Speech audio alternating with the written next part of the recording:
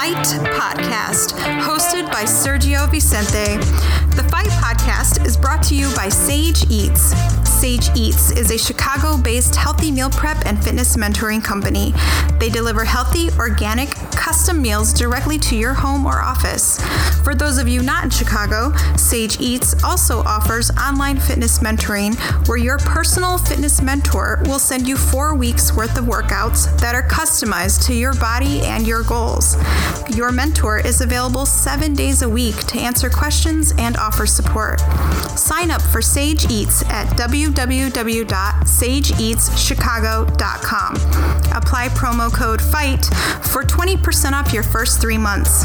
Now here's your host of the Fight Podcast, Sergio Vicente.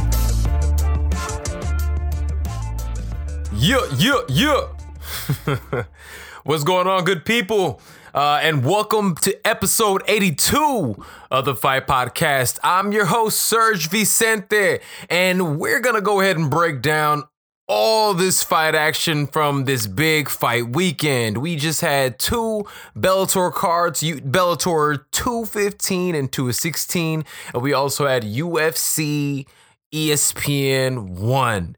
And that was this Sunday, actually not Saturday.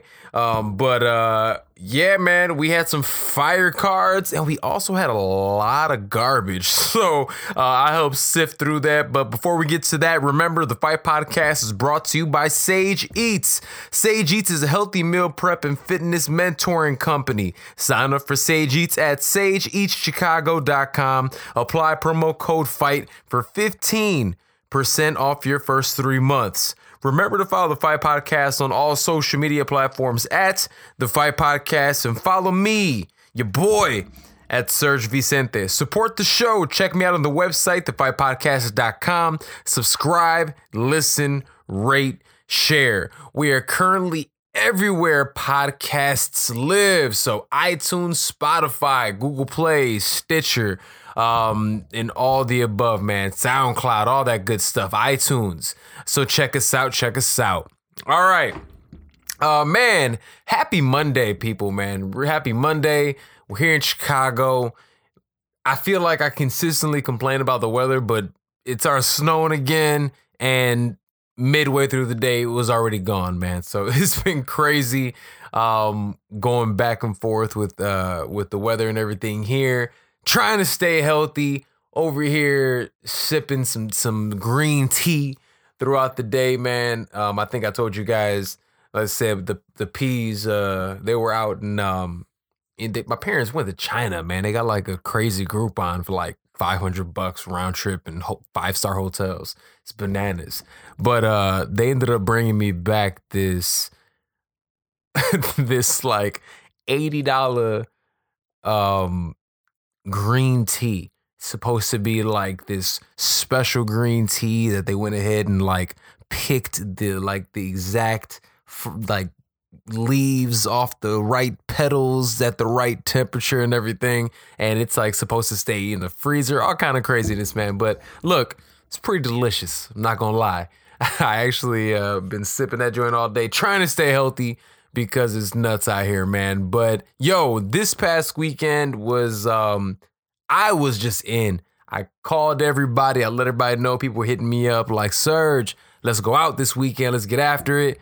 Yo, when there are weekends like this and there's legitimately fights every single day, I'm not leaving the house. And I don't think I did, man. I had to work. I had to run around, do some other things. But in terms of actually going out and kicking it, nah, no bet. Too much going on. Everything from, again, all the fights this weekend. And it was also NBA All-Star Weekend. Not gonna lie, the Saturday with the dunk contest and everything, it's lost its luster a little bit, man. I can't stunt. Dudes miss far too many dunks. I know I'm gonna sound like an old dude or something, and I'm 32. I'm not even that old, but yo, I remember dunk contests being epic. I mean, I remember people talking about the Michael Jordan, Dominique Wilkins, and I remember it because that was 86. I was born in 86, but I remember like watching those. I remember watching Kobe. I remember the Vince Carter ones. And then it was sometime around Nate Robinson and Dwight Howard where, man, the dunk contest just fell off. So until they do something to change it, man, I don't know if I can continue to partake. But look, aside from that, it was cool. I had laptops open, the TV split screen, trying to watch as much stuff as I possibly could. But yo, let's just go ahead and jump into it, man. I'm going to say it. I am. And I don't know if... oh, man. Bellator. I usually finish the day up with, or this episode up with our winners and losers, but Bellator, you take the biggest L of the weekend. My God, 2 cards, 2 absolutely atrocious main events. One of them got stopped early because of a nut shot in the first 30 seconds of the fight. And then you have the other half that might have been the worst fight in MMA history. It was god awful. Watching 2 white belts grapple is never a good time. Especially after we thought they were supposed to throw those things, man. So let's just go ahead and jump into it. On this past Friday, the main event was supposed to be between Matt Mitrione, one of the most devastating strikers in Bellator, and he was supposed to fight Sergey Kharitonov. It's supposed to be a great fight, great event. Everybody's looking forward to it. Starts off, both men go out there getting ready to really get after it. Matt Mitrione, who's a huge dude, ends up throwing an inside leg kick, catching Kharitonov below the belt, man. He didn't answer the 5-minute clock. He was in some serious pain, man. I feel bad for the dude, but all in all, that was issued a no contest. It was not a shot that was on purpose. Matt Mitrione after the fight was very, very apologetic. And look, I understand him. I feel him. And I do feel bad for him. Those type of things do happen. But when you're actually watching the fight and you're expecting and you want something positive out of it, oh, dude, it just did not do what it was supposed to do. And realistically, man, I'll be honest with you, that is the only real talking point of that card on Friday. It was a lot of people just some names, and there was no real standout performances in that card. But I will say this, the following day, and even though it was such an incredibly awful main event, there were some bright spots. And I want to start off with the Saturday card because, yes, I absolutely just cruised right by Bellator 215. Bellator 216, again, this was also headlined in Connecticut. And it was headlined by, and it was supposed to be the grudge match, the biggest grudge match in Bellator history. And we ended up actually getting a snooze fest, man. But the bright spot, the card kicked off with Valerie Laredo versus Colby Fletcher. Now, this was actually pretty dope, man. Valerie Laredo she's calling herself Master Valerie Laredo. She's supposed to be a real 20-year-old Taekwondo phenom, right? So she actually kicked off the main event Saturday night, and she actually delivered the only, I'm going to say it again, the only finish on the broadcast, which sucks. So Laredo, she actually trains at American Top Team.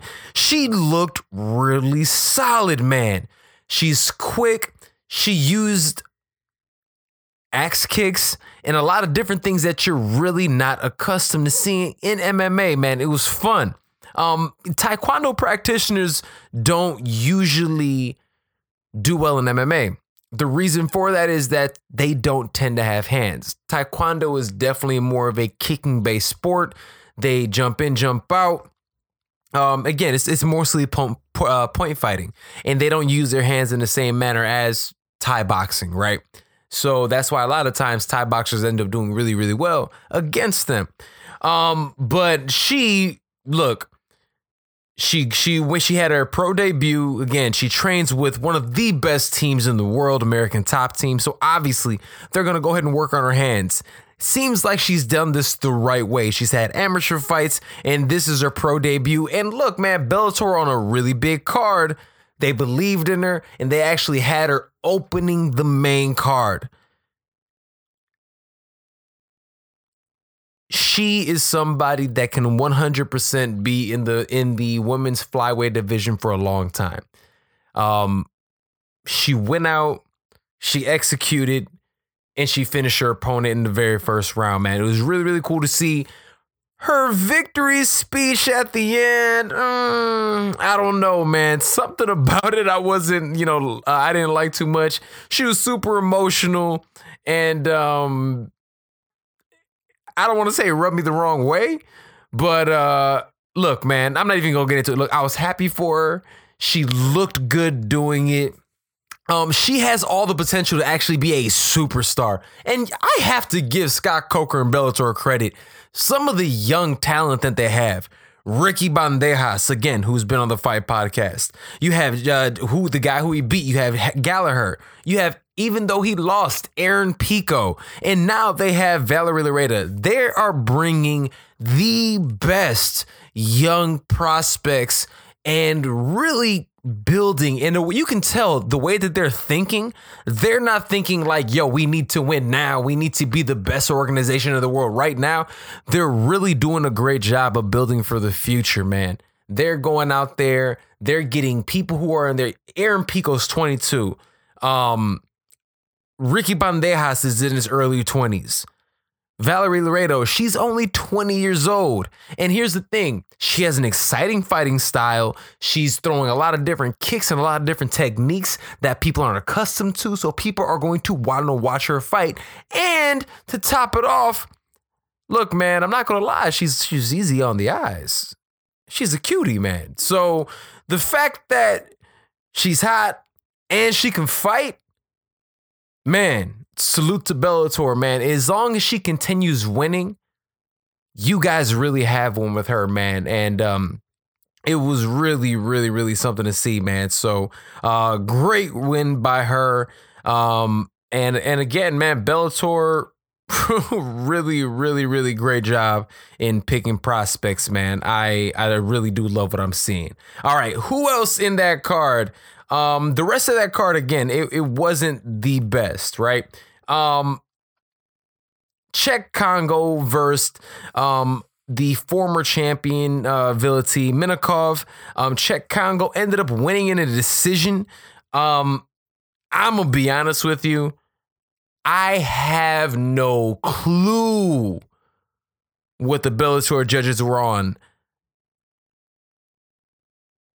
Even Big John McCarthy, who was one of the best commentators in the world right now, but he was also one of the best, if not the best, referee in the game.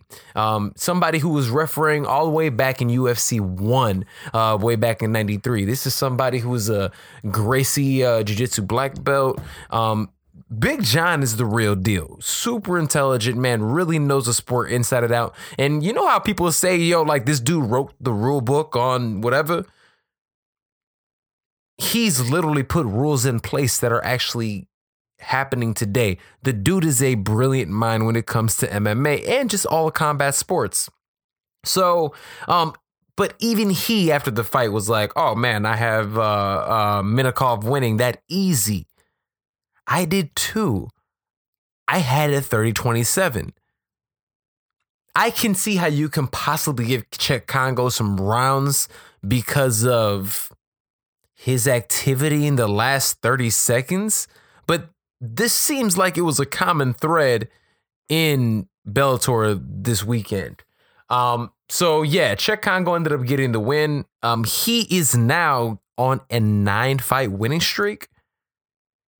He's looking, I mean, this obviously wasn't his best performance, but you cannot discount what he's actually done.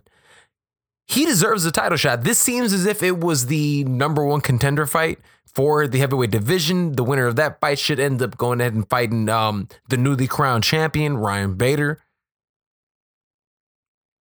At this present moment in time, if they fight, I have to go with Bader. But again, Cheick Kongo is a gritty veteran. I mean, look, the dude's record is 30 wins, 10 losses, and 2 draws. He's been doing this forever. He's seen everything, and he really does adapt, man. So, and way back in the day, man, he was one of my favorites, especially when he was fighting Pat Barry and all those other epic fights that he had in the UFC. Cheick Kongo was the man. And he seems like he's actually found some kind of mojo, swagger, whatever. But you're starting to see this more and more where some of these guys late in their career are really doing a good job. Somebody else who's late in their career and still rolling, Mirko Cro Cop made his Bellator debut. Mirko Cro Cop, for those who do not know, he's 36 wins, 11 losses, and 2 draws. He is a legend in the sport. He is a former Pride Grand Prix heavyweight champion. He has fought the who's who in MMA. He has fought Fedor Emelianenko. He has fought Big Nog. He has fought everybody. And here's the thing. He also fought who he's fighting in this fight, Roy Nelson. Roy Nelson defeated him in the UFC a couple years ago. Mirko Cro Cop is actually, before this fight, 6-0 in rematches. And this fight kicked off, and I'm going to be very honest with you. Roy Nelson looked like Roy Nelson. Mirko Cro Cop looked like Mirko Cro Cop. Strong stand-up, great left kick to the body. Good, solid takedown defense. Roy Nelson, big power. Heavy on the wrestling. Both men showed up. Both men fought hard. But at the end of the day, I totally agree with the decision. Mirko Cro Cop ends up getting a W against Roy Nelson. He hurt Roy a couple times in the fight. Roy did have some success in the last round, being able to take down Mirko. But really, all he was doing was leaning on him. He wasn't active when he was actually in the clinch, and Mirko was far more active. Mirko was throwing elbows. Mirko was getting on the inside. And again, once he was on the outside and at distance, he was able to go ahead and actually really land some great shots, man. Really fun to watch. But great win by Mirko Cro Cop. And now, again, this is somebody who has been killing it ever since he's left the UFC. Possibly because all these other organizations don't test for PDs the same way, but hey, who cares? We have Mirko Cro Cop back doing his thing. And he is now 10-0 since he's left the UFC. He is a rising heavyweight champion. And this is now he's in Bellator. He can absolutely make noise in Bellator. Now, something that was actually talked about recently, which I think would be incredible. They're talking about having a rematch all the way back from Pride to a fight that was about 15 years ago with Mirko Cro Cop when he was the champion against the last emperor, one of the greats. He actually just lost to Ryan Bader, but we're talking about Fedor Emelianenko. If you have not seen that fight, go back and watch those fights with Fedor and Mirko Cro Cop. I mean, 2 absolute legends, man.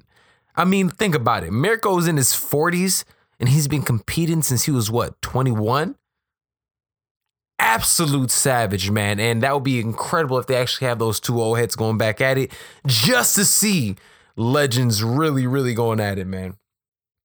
All right, now, the main event was between Michael Venom Page and Paul Daly. 2 strikers. 2 people who have been known to knock people out. I picked Paul Daly in this matchup specifically because the level of talent and opposition that he's actually competed against in the past, how he's competed against the top level competition, and how he is in transitions. So when he's in situations where the bodies are just flying around, how does he react?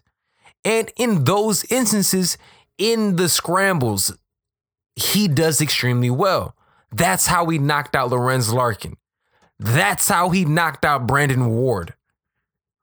So when I see these, when I was breaking this fight down, I really had to ask myself, like, yo, what has MVP really showed me? All he showed me is that he can do a great job of beating up people that he's supposed to beat up. That's it. Nothing special. He hasn't shown me a ground game. He hasn't shown me anything. Except for, look, when he's in there with somebody he's supposed to beat up, he does an incredible job. And I'm not saying he's not a good fighter because, yo, if you have not done this, go and look up Michael Venom Page versus Raymond Daniels. Raymond Daniels is one of the best one-point fighters in the world, but he's also one of the best kickboxers in the world. Dude is incredible to watch. And I'm a huge fan of him. He competes, actually, he currently also competes for Glory, but he competes for them in their kickboxing division. Competed for the Glory welterweight title in the past as well. Michael Venom Page beat him. So, yo, I know Michael Venom Page can fight, but I didn't believe he was an MMA fighter. And after this fight, man, you know what? He proved to me that he wasn't an MMA fighter. He did.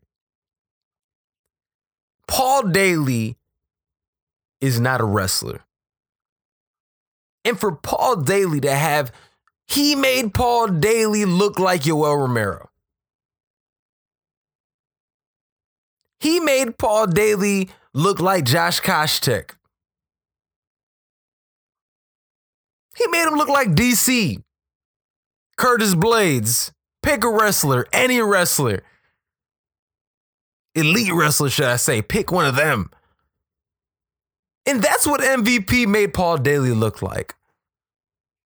Now, before I jump all over MVP, let me get on Paul Daly first. Paul Daly, your nickname is Semtex, which from what I've been told is a British explosive. You talked so much trash when John Fitch essentially wrestle-fucked you for an entire fight. You were talking to the commentators, oh, this is such nonsense. I hate this. Everybody wants to wrestle me. Well, now you have somebody in there who's willing to strike with you. And your game plan was to wrestle him to death? Really? That's what we're doing. Okay. Interesting. Now, I'm not going to lie. I understand the game plan. Wrestle him, get him tired. If you can submit him, do so. But you wanted to make him work. I can see that. That makes sense. He did some really good work when he was pushing up against the cage, landing some shots, but he was trying to hold the position too much instead of actually punching him in the face. So being able to watch this amazing striker grapple. And here's the thing, I'm going to be honest with you. I'm not the best grappler in the world.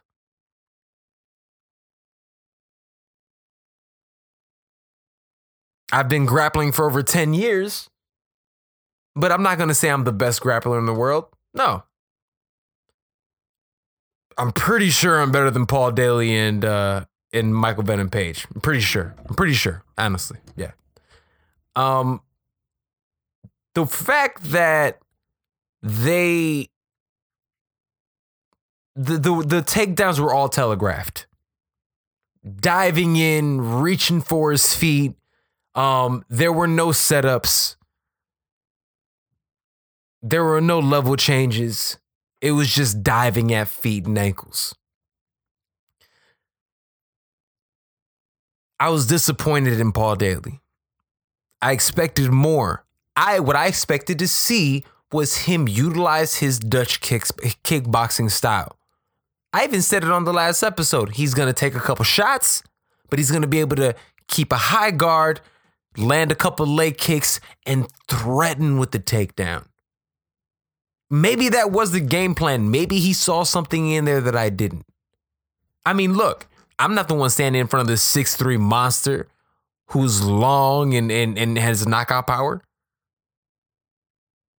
But I understand the game plan. Now, Michael Venom Page.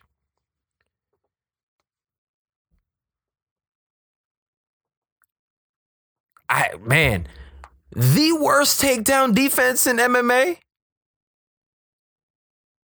The worst possible takedown D I think I've seen. It was awful. You have a man diving at your legs and he just essentially let it happen. I will give him credit because a couple times when he was able to reverse position, he had more of a killer instinct than Paul Daly did. He landed some incredible shots. He landed some hard shots, not incredible shots. He landed a handful of hard shots. And again, he said that after the fight, he said, I was searching for the knockout. Paul Daly just came in and wrestled me. I was searching for the knockout. I call BS on Michael Venom Page. If we all remember that atrocious first round in that fight, all they did was circle each other for an entire round. Not even 10 strikes were landed and thrown in that round. If Michael Venom Page truly wanted to go out there and actually go for the knockout, he could have been the aggressor, but he wasn't. You cannot sit there and tell me, oh, I wanted the knockout, I was going out there to get him, when all you're doing is waiting for the counter shot. Serg, that's his game plan. That's his game. Well, game plans change. If you see your opponent isn't doing what he was supposed to do or you anticipated, you adapt. And what that tells me about Michael Venom Page is if something in the fight happens that he does not expect, he will not adapt. So that's what brings me to my next point. Now he has to fight against Douglas Lima. Douglas Lima is a former Bellator champion. Douglas Lima recently just beat and knocked out Andrei Korshkov, who is another former Bellator welterweight champion. Douglas Lima is an enormous welterweight. He cuts close to 30 or more pounds to make this the limit. He is also just as tall as Michael Venom Page. Michael Venom Page a lot of times has a huge height and reach difference when he goes against his opposition. Michael Venom Page is 6'3". Douglas Lima is 6'2". He has 30 wins and 7 losses. 50% of his wins are by knockout. 20% of them are by submission. So what that tells me is he goes out there to get his opponents. He's very crafty. He has a great ground game. He's solid wrestling, and he has incredible kickboxing. He, unlike Paul Daly, will attack Michael Venom Page. And if he happens to get Michael Venom Page on the ground, unlike Paul Daly, Douglas Lima is a black belt on the ground, a black belt in jiu-jitsu. He will maul that dude. Oh man, and this is something else that was messing with me. So it's always hilarious to me when I see comments and things like that, or people try to argue with you about certain things, especially novice combat sports fans, right? Or if we're talking about MMA, it's always interesting listening to a boxing fan talk about MMA. And it's funny because I used to do the same thing. Before I really got in MMA and I really started paying attention and training, and before I really fell in love with the game. You completely discount the ground game. So I'm going to be honest with you guys. I actually had Paul Daly winning the fight. I had it tied going into the last round. After the last round, and let's be very, very clear, there were no winners in that fight. Everybody lost. MVP lost, Paul Daly lost, Bellator lost, us as the people watching the fight lost. But people discount how important grappling is. And if you ask anybody who is actually involved in MMA, and you say, what is the most important martial arts that you need to have going into MMA? And 99.98% of us will say wrestling. It's wrestling because wrestling dictates the pace of the fight. Wrestling dictates where the fight is going to take place. Look at the champions. I'm going to go down the list. Let's start with the UFC. Heavyweight champion Daniel Cormier, wrestler, Olympic wrestler. Light heavyweight champion John Jones, All-American. Middleweight champion is, that's an Aussie. He's just a badass. Good for him.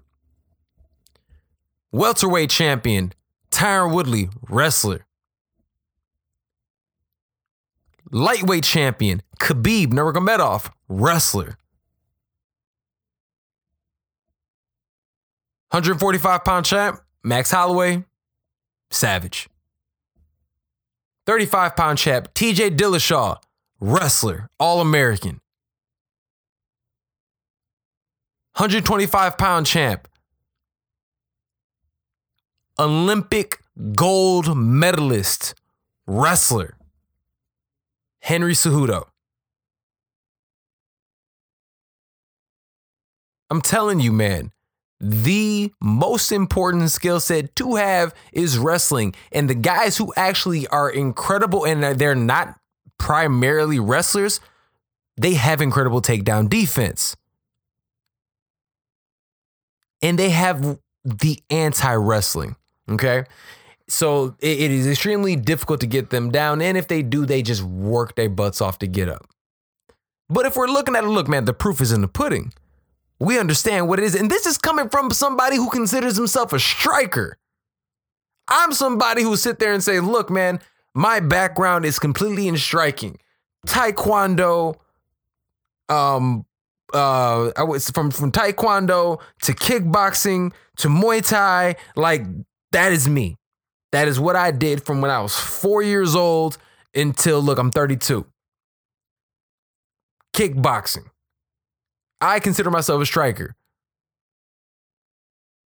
You need to be on the ground. And why is that? And think about this, guys.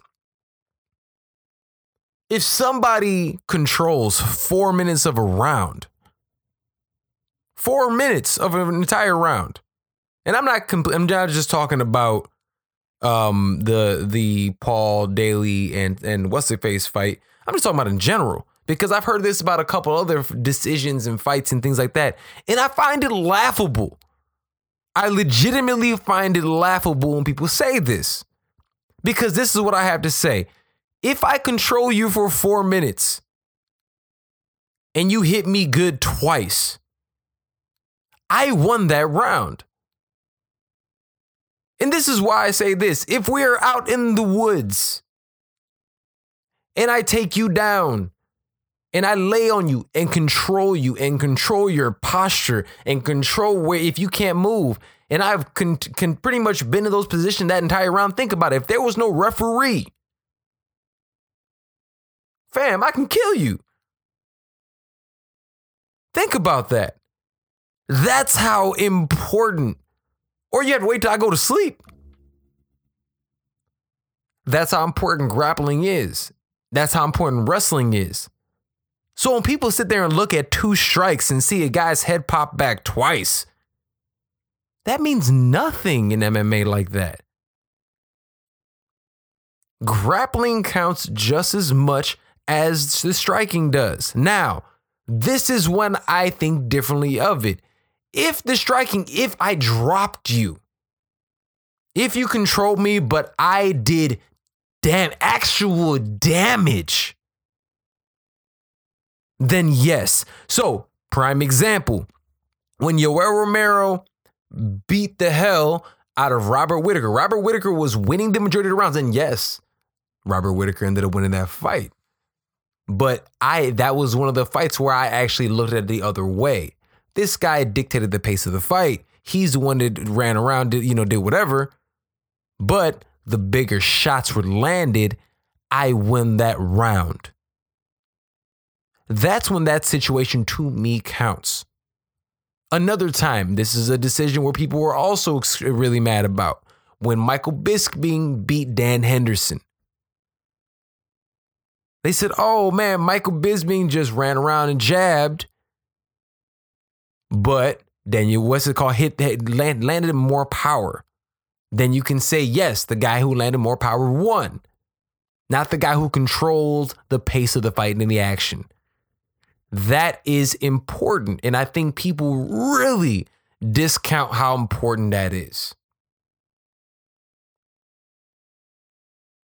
Remember, the Fight Podcast is brought to you each and every week by Sage Eats. Sage Eats offers healthy meal prep and fitness mentoring. Sign up for Sage Eats at sageeatschicago.com. Apply promo code FIGHT for 15% off your first 3 months. Remember to follow the Fight Podcast on all social media platforms at the Fight Podcast, and follow me, your boy, at Serg Vicente. Support the show. Check us out on the website, thefightpodcast.com. Subscribe, listen, rate, and share. We are everywhere podcasts live. All right, man. Let me go ahead and keep on talking about it, man, because I know I was on my back. A couple people pissed me off this weekend with that. And it's just those talking points are laughable. And not only those talking points laughable, fam, if people who watch the sport for like 2 seconds and try to argue and tell you how the sport works, oh my God, it's one of the most frustrating things ever. I know, Serg, stay off of Twitter. I know, I need to. But it just calls me, man. The Twitter trolls and the IG trolls, my God, I feel compelled to go back and forth with people sometimes, man. But it's just when I see those things, man, you don't understand the sport. You don't, man. All right, moving on, man. So all in all, the Bellator event in Connecticut, honestly, I think a lot of people feel this way. It just wasn't a good weekend for Bellator. They'll be back. They put together good cards. They do the back-to-back night cards, but God, I wish they went ahead and just made that one big super card. It would have been incredible. Then, I mean, I'm sure, you know what? Then you would have actually gotten some positive things happening throughout, but hey, man, you can't complain. All right, man. Going back to the UFC. UFC ESPN 1 was held in Arizona, and that was actually on Sunday. It was on Sunday. It was last night. And you know what, man? Thank goodness we were saved. There was finally a good card, right? UFC came with it, man. It was a great card, great for ESPN. I want to start off with, honestly, the people who really stood out on this one. Aljamain Sterling. By far. Aljamain Sterling is somebody who everyone, again, he trains with Sarah Longo up there in Long Island. Everybody talks about how good Aljamain is. They always talk about it. They're always like, oh, he's one of the best. He beats everybody up in the room. He's one of Ally Quinta's primary training partners and best friends. Everybody talks about how great Aljamain is. And I'm going to be honest with you, I just haven't seen it. I see glimpses of cool stuff, but I've never seen anything that would really impress me. Yo, Saturday night was that night. He went ahead and actually beat Jimmy Rivera. Remember, Jimmy Rivera was just on a 20-fight win streak. He got knocked out by Marlon Moraes. No shame in that. Aljamain Sterling also got knocked out by Marlon Moraes. But this was a good bounce-back fight for both of them. The winner moves on to title contention. The loser, we don't know what's going to happen with Buddy. Aljamain Sterling went out there and put on a show. Out-grappled Jimmy Rivera. He did an incredible job of being able to he was able to stay at kicking range and land strikes with his hands. So he was able to land punches and elbows, but he always made a point that every time Jimmy Rivera felt comfortable to move forward, he ended up getting his distance. He managed his distance beautifully in this fight. Landed great leg kicks, timely grappling when he did against the cage. Nice elbows. Just an all-around good fight, man. Really, really happy for Aljamain. Went out there and just balled out, man.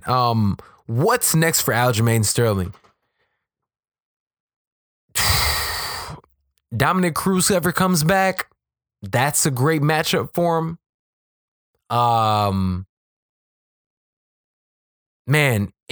Look, there can be a lot of guys in the round. And look, listen to this, man. Total strikes landed. Jimmy Rivera landed 36 out of 97 strikes. Aljamain Sterling landed 129 out of 206 strikes.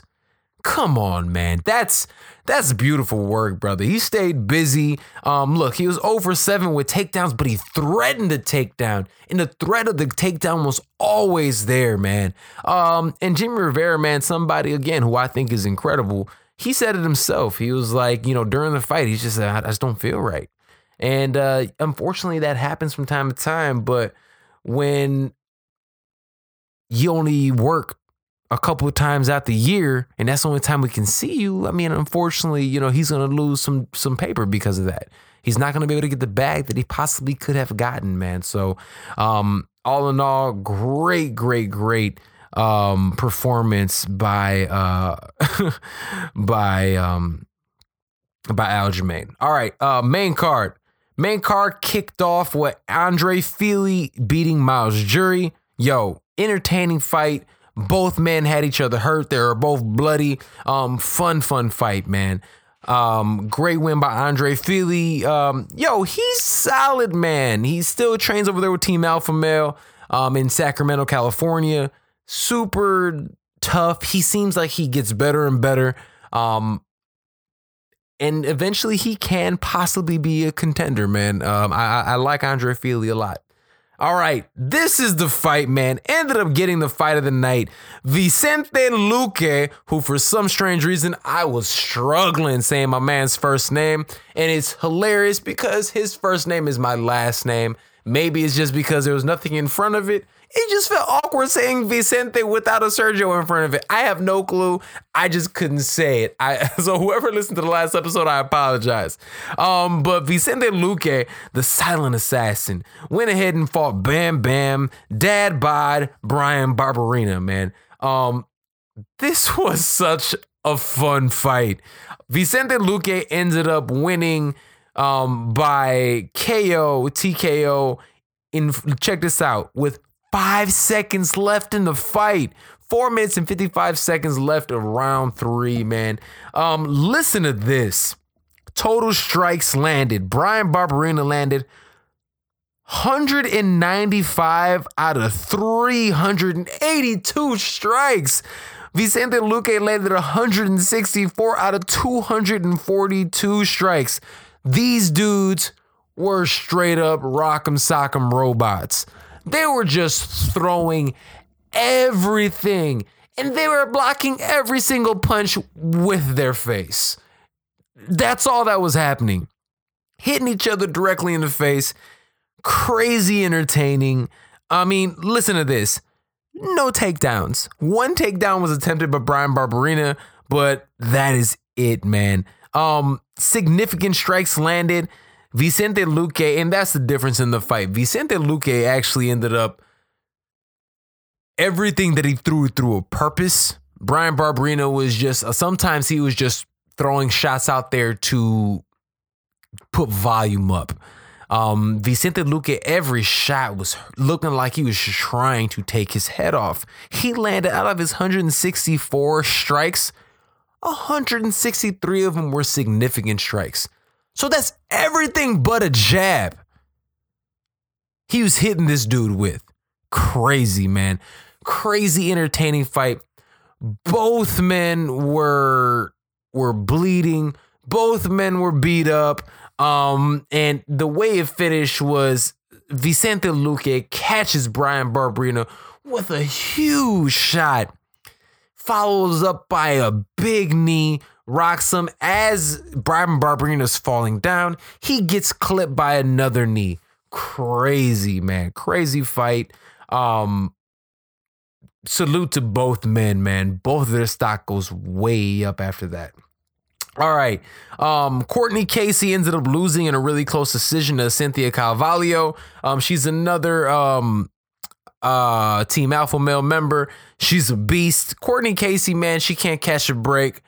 She is somebody who is always in tough matchups. She's always in very, very close matchups, man. Man, just another tough break great fight for both ladies, though. It was a lot of fun. All right, James Vick versus Paul Felder. Lightweight bout. I love this fight, man. Super entertaining fight. Great win. Great win by Paul Felder. He ended up going ahead and getting the decision, unanimous decision. Again, another close one, man. Paul Felder landed 70 out of 134 strikes. James Vick landed 69 out of 129. Dude, this was such a close fight. No knockdowns, no submissions. I really do believe the only reason you give the fight to Paul Felder is because, again, he was coming forward and the shots that he landed seemed like they did more damage than the shots James Vick was landing. So salute to Paul Felder. And also, check this out. Paul Felder ended up in the last strike that he took, ended up fighting with a punctured lung. James Vick ended up catching him with a body shot at the very end and one of the last moments of the fight, and it actually punctured Paul Felder's lungs, man. Crazy. I'm glad he's okay, but unfortunately he will not be able to fly because he was supposed to commentate for the UFC for that Russia card that's next month, and unfortunately he's not going to be able to do that now. So, but great win for him. All right, comes to the main event. This was crazy, man. Francis Ngannou against Cain Velasquez. I fully anticipated this fight to look a lot like the Francis Ngannou versus Stipe Miocic fight. Stipe is like a poor man's version of Cain. At least we thought. Somebody who has incredible wrestling, solid stand-up, great movement. We saw in that fight with Stipe Miocic and Francis Ngannou that Francis Ngannou does not do well with that type of pressure. if he clips his opponents and they don't go anywhere, you can break him. And that's what we saw with Stipe and Francis. Knowing for all again, a lot of people looking at it, when I'm looking at Cain Velasquez, I'm looking at somebody who I thoroughly believed, and many of us thoroughly believe was and is the greatest heavyweight in UFC history. So a lot of us expected to see that exact same thing. Last time we saw Cain, yes, it was 2 years ago, but he beat at UFC 200. He beat a prime Travis Brown. Travis Brown who's ready and back and ready. And Cain Velasquez went out there and threw a spinning wheel kick and just completely beat Travis Brown's ass. Everybody saw this fight going that way. Man, except for Francis Ngannou. Fight kicks off, and something that I also said last episode was this. I was like, this fight's gonna go one of two ways. If it goes early, Francis. If it goes late, Cain. This fight was stopped in just 26 seconds of the very first round. What happened? A couple things happened. The most important thing is that while Cain was pushing forward, trying to really go and get into the clinch, really rush Francis Ngannou. Francis Ngannou did a couple of sort of things that was incredible. He was able to, when he had the first, he did not allow Cain Velasquez to get the underhook. When Cain Velasquez shot in to get the underhook, Francis Ngannou did an incredible job of taking his left arm, getting underhook under Cain's right arm, and lifting. So he pretty much lifted like a chicken wing up high, which ended up standing Cain Velasquez up. Now, granted, this is something that he did totally intentionally. Okay, he meant to do this. This is a great job. He lifts him up, and then he ends up pretty much kind of like a forehead, like a open hand kind of push, and push Cain's head up a little bit. Cain is still pushing forward, pushes Francis's back directly against the cage. In this time, and it takes somebody with stupid power to pull this off. He threw pretty much just a shovel right hand, which if a couple of us have done like that pec deck, whatever that machine is in the gym where you're like doing the chest flies, he pretty much did that movement. Came across his body and ended up catching Cain with an uppercut. Cain ends up falling down, blows his knee out, or he says his knee popped out, and Francis lands a couple shots. They stop the fight. Francis Ngannou, great win. I'll talk about in a second where I believe Francis goes from here. Now, after the fight, Cain Velasquez was extremely adamant, saying it wasn't the punch. I really didn't get hit hard. It's my knee. He said that after the fight. His team has said that after the fight. Yo, he can be saying that because he's concussed. I don't know. He could be. But he could be telling the truth. The shot that landed did not seem like the hardest punch landed. We've all seen Cain get hit harder than that.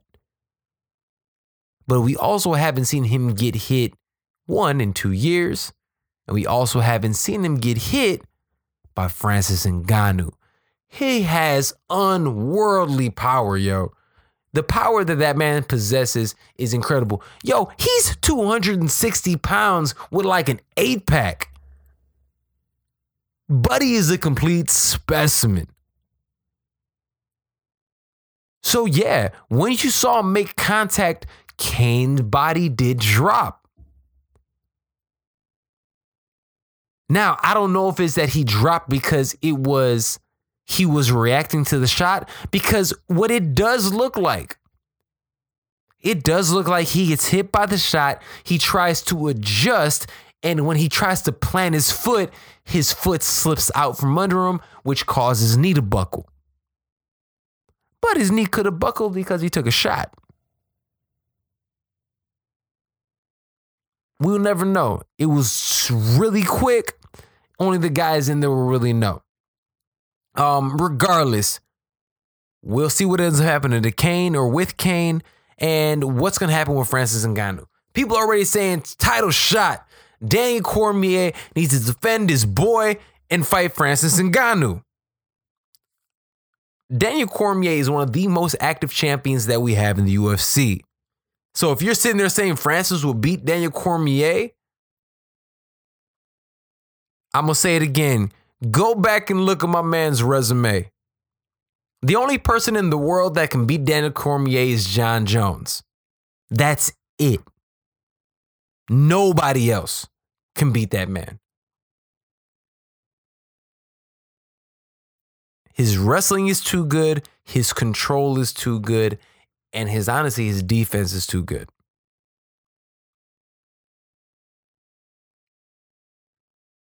What do you do with Francis Ngannou? I heard this earlier today and it actually made me laugh, but it kind of makes sense. Have Daniel Cormier fight John Jones. Have Francis Ngannou fight Brock Lesnar. Yo, you talk about a freak show? That'd be crazy. It would be nuts. They're not going to do that. I would like to see it, but it's not going to happen. So what do? I believe he should either get a rematch with Stipe,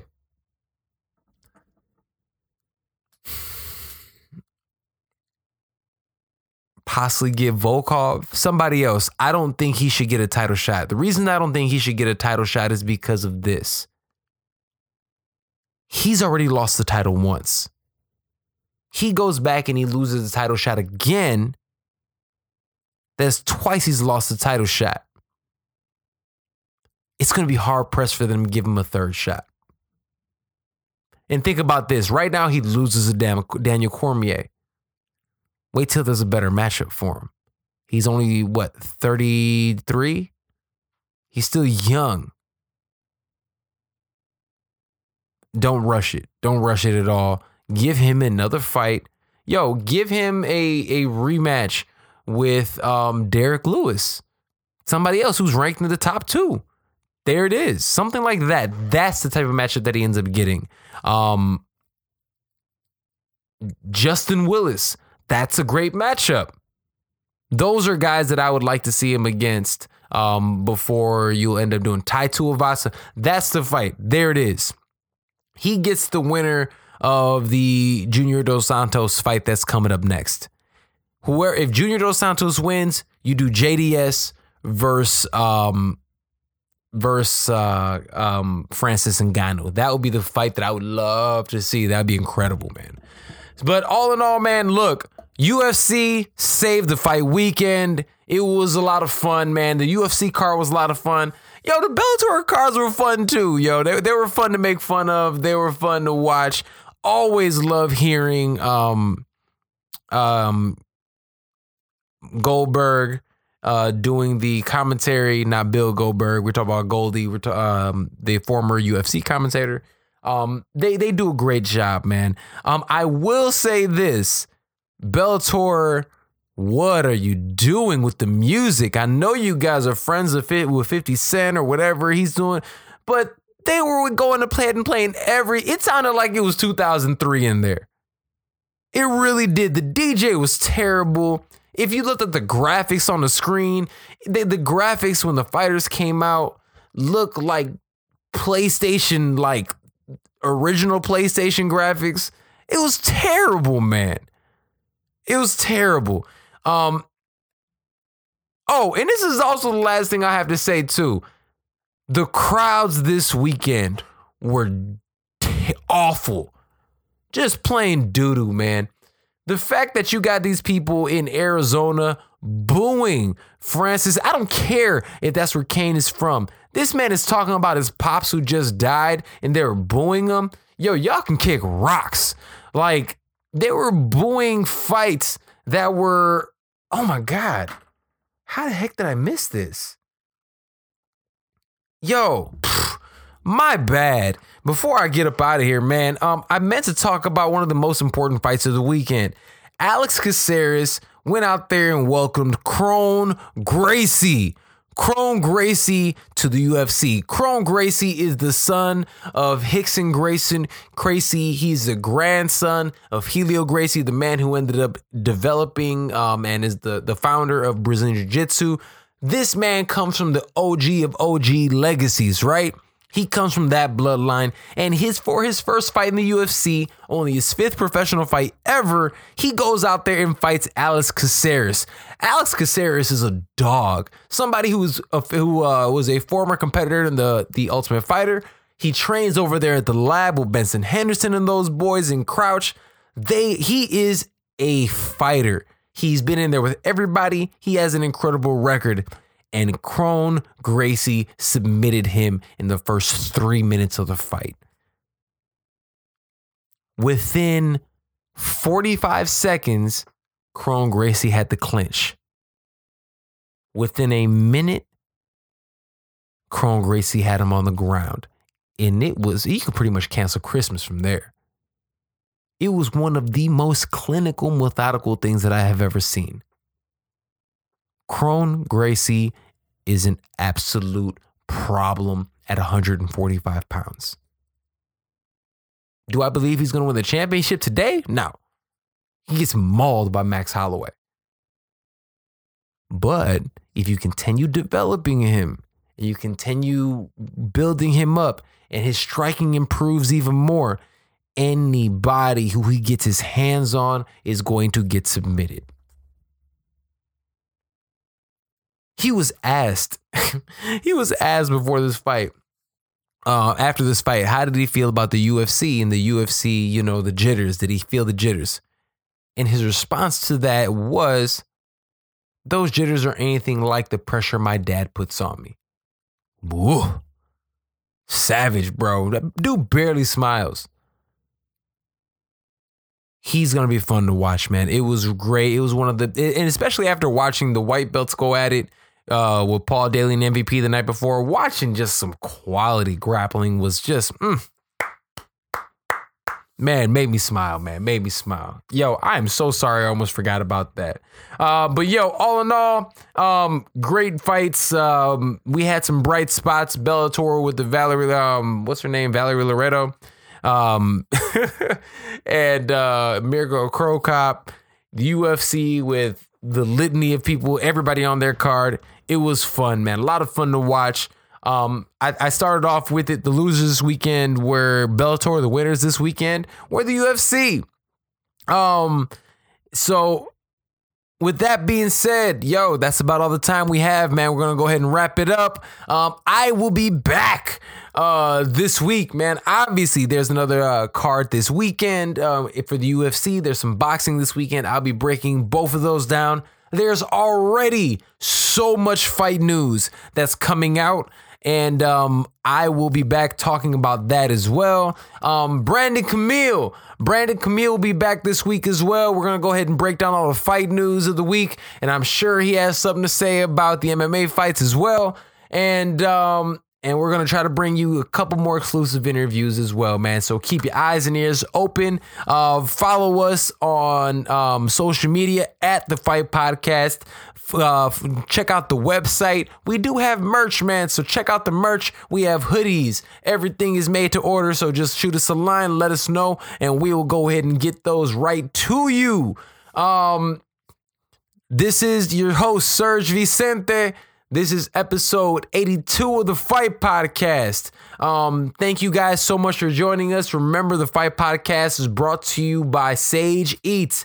Sage Eats offers healthy meal prep and fitness mentoring. Sign up for Sage Eats today and you guys get 15% off your first 3 months. And thank you guys so much for listening. I will see you next time right here on the Fight Podcast. Peace out.